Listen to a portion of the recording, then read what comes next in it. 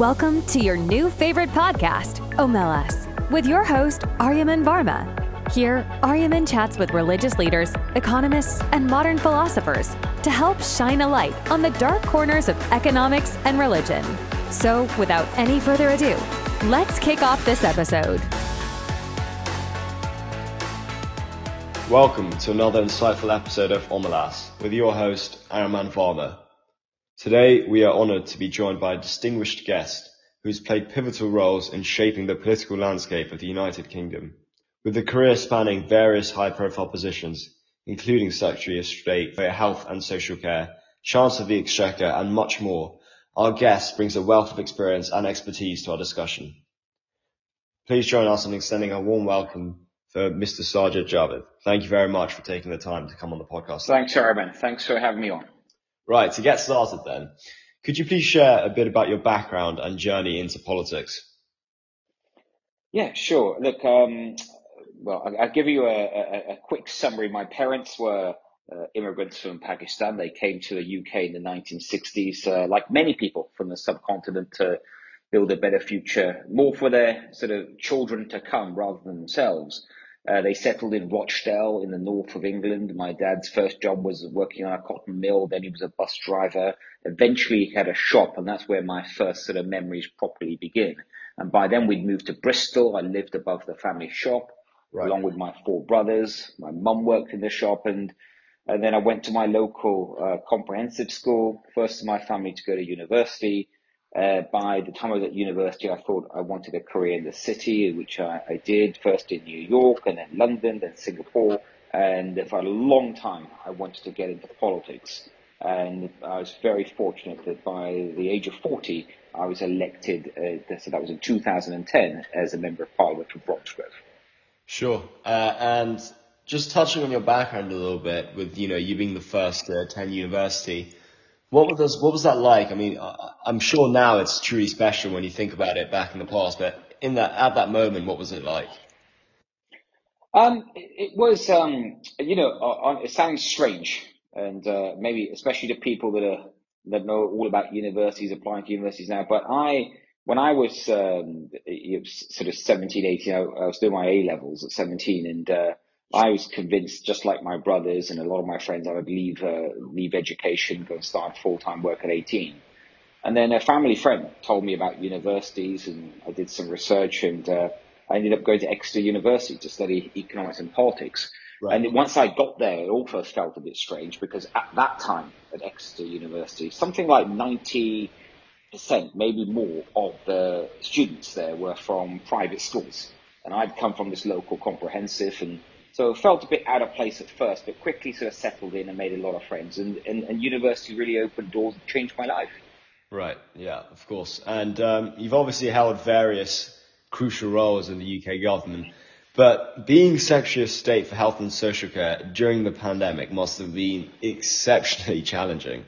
So what were the most important lessons that you learned from during this unprecedented crisis?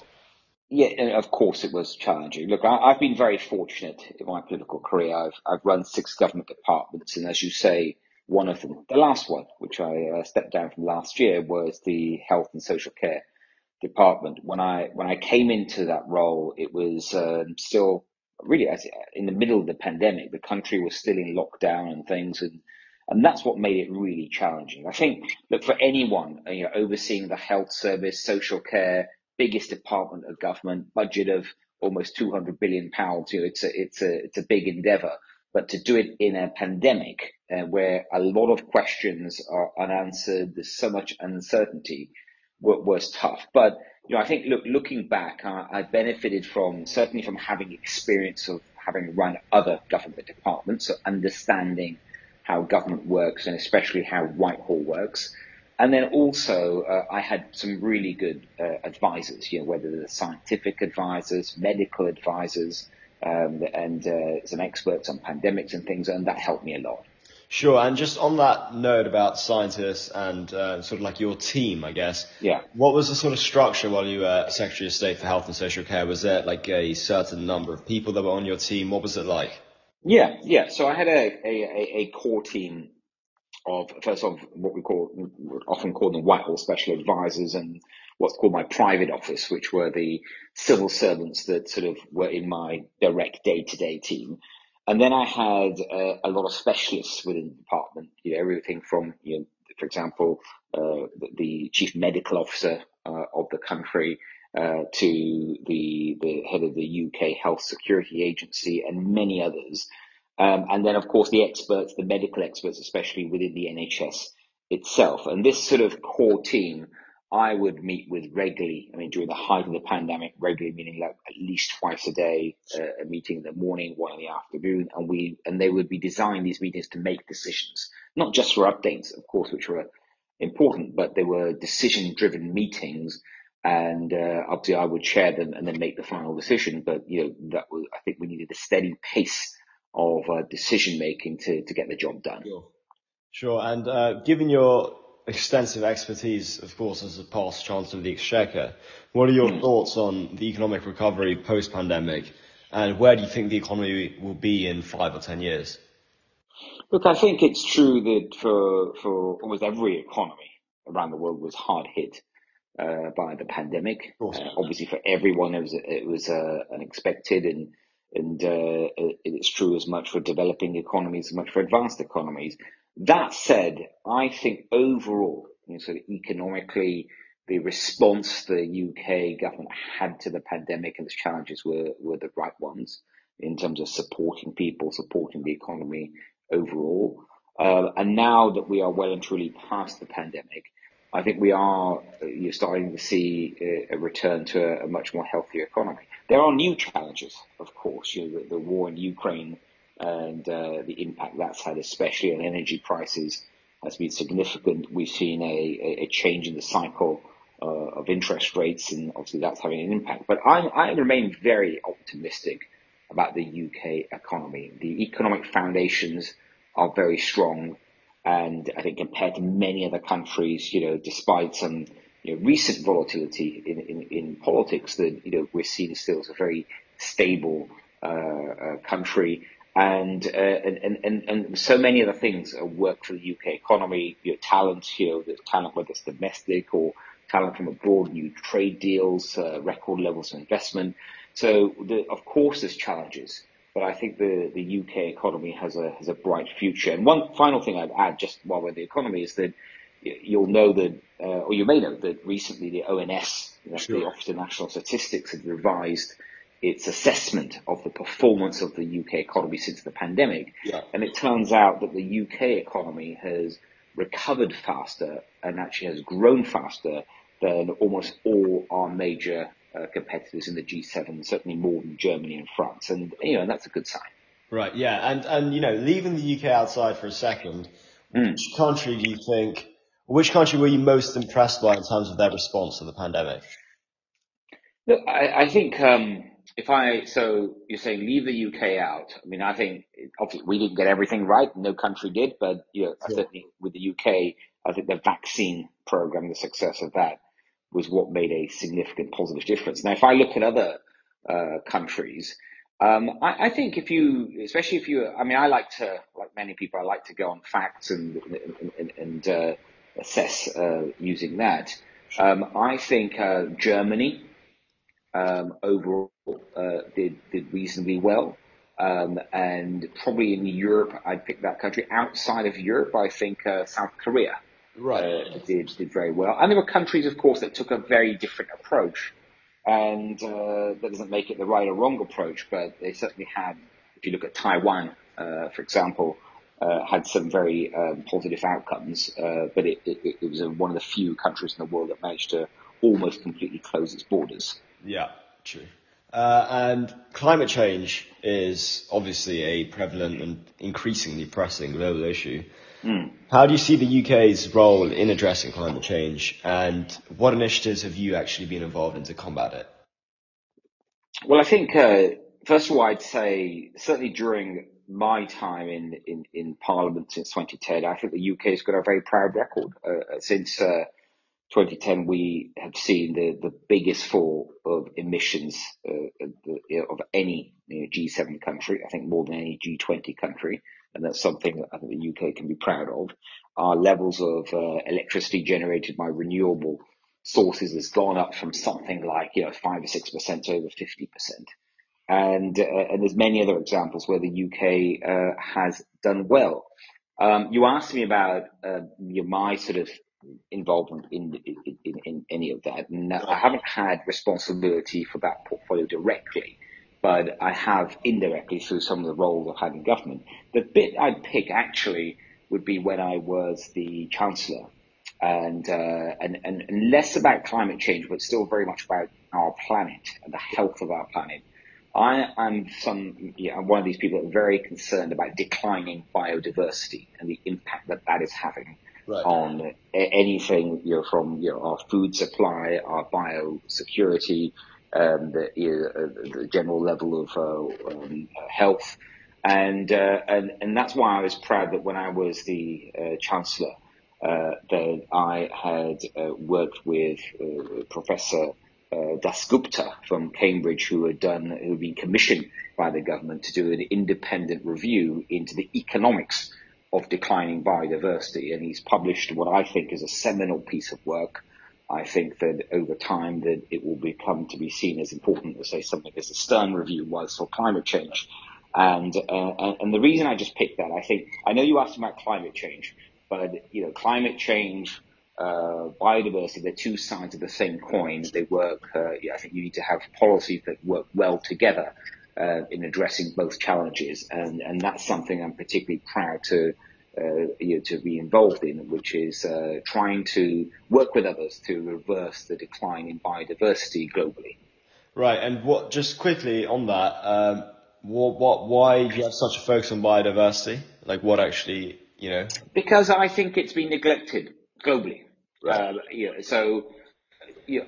By that, I'm not suggesting for a second that the world is doing enough on climate change. I think it's clear that to meet commitments, whether it's like the UK's net zero commitment or similar commitments by other countries, obviously a lot more has to be done over the coming decades. But biodiversity, I think that it's just been neglected in that people just haven't really generally focused on it enough. There might be good reasons for that, but we as in mankind, we rely on nature, for everything. When the air we breathe, the water we drink, the food we eat, all of that comes from nature. Every single thing we consume comes from nature. Sure. And nature is depleting at a record rate. And if we don't do something to halt that decline, then mankind will pay a huge price. So I just think it's been neglected. Yeah, I think I'd also agree. That's a fair point. Everything we do is reliant on nature. Everything. Yeah. But this podcast. Sure. And I'm sure, given the amount of impact that you've had on the UK political landscape, you've probably come across thousands of ethical dilemmas. Interesting question. What is an ethical dilemma that you've faced? What's the most important ethical dilemma, or the one that you remember most distinctly, that you faced in your career so far? I mean, you do in government. Government is about making decisions. Of course. And decisions are all about trade-offs, so not everyone's going to be happy with the decision you make. But you've got to, right? Your government is also about allocating limited resources. There's always going to be an opportunity cost with whatever you do. Yes, absolutely. So you asked me about that. I'll give you an example. When I was health secretary, obviously there's new drugs all the time being invented. Fantastic drugs to help people with cancer, with dementia, whatever their illness. There's as we speak, there's new drugs being developed. Right. They cost a lot of money, right? Sure. And no health system in the world can afford every single drug for everyone who needs it. So you've got to have some ethical system of making a decision. What if a new drug is created that can save the lives of a couple of hundred people that have some rare disease, but the cost of that is, I'm making it up in this example, but 100 million. But with the same 100 million pounds, you could save 20,000 lives. Yeah. You have to make that decision. And it's tough because you'll be saying to the people with the rare disease, I'm sorry, but we can't afford it. Right? Yeah, sure. And they're not going to be happy, understandably. But you need some mechanism, and I came across these types of decisions actually many times when I was health secretary. Right. And what did you actually conclude? Did you? Well, I think in summary, the conclusion was that what government should focus on are healthy life years, prolonging life years. So in other words, I'll give you an example that if you could spend £1 prolonging the life of someone, say, who's 20 years old for another 30, 40 years, that's probably a better ethical decision than spending the same amount of money prolonging the life of someone who's 90-year-old for another year. Sure. And talking about sort of like, how would you call them? Like quality of life or standard of living objectives. Which one do you think what objective do you think is the most important? Is it life expectancy? Is it literacy rates? What do you think is the most important? Look, they're all important. I think for I don't think you'd find any government that's just going to focus on one or even two Sure. objectives. And this is one of the challenges for any government in any society, is that how do you balance all these competing objectives? So for me as health secretary, I became very focused on what I call healthy life expectancy, healthy life years. How do we prolong that? And especially disparities that exist within our own country. Give you an example that someone living in London on average has almost 14 years more life expectancy than some of the most deprived neighborhoods in the UK. And that is down to a number of factors. They could be economic, but it could also be high levels of smoking in some areas, high levels of drug addiction or alcohol abuse and things. And what can government do to change that? And it's not just health related. If you want to reduce dependence on addictions, including alcohol and tobacco and stuff, there's often an economic element to that as well. And that's why I've always been a big advocate of cross-government cooperation. I think within government, not enough of the departments work with each other and talk to each other and work out how they can leverage each other's objectives. To very quickly give you an example, if you're in the health department and you want to reduce the incidence of mental health problems, it's not just up to the health department. They often pick up the issue when it's too late or when the problem has really progressed. But think about the role the education department could play, the culture department, the welfare department. So all departments, if they work together, I think government can achieve more easily some of those objectives. Sure. And in your whole career thus far, you've definitely faced both political successes and challenges. But could you share a particular decision or moment that you're especially proud of to this day?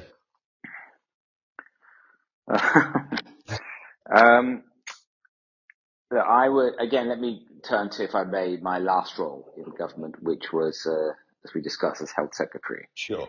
I'll never forget the moment I learned about a new variant of COVID, which became to be known as Omicron. And that was especially concerning for governments, for health professionals across the world, because it was highly, highly contagious. And at the point we learned about it, we weren't entirely sure how it would interact with the then vaccines. And so then I had to make a quick decision. This was I think it would have been November 2021. Right. Around then I had to make a decision, which was, do we lock down again because of this new variant and the rate it's spreading, and we don't know about interaction with vaccines, like many countries in Europe decided to do with Omicron?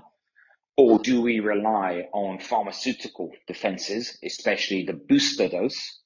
Right. And because there was some real evidence that if we were able to give adults, over the age of 30 plus a booster dose, then that would give them the right level of protection. And I was confronted with this decision, and I had to decide whether I thought it was possible for us to boost almost the entire adult population over the age of 30 within 7 or 8 weeks.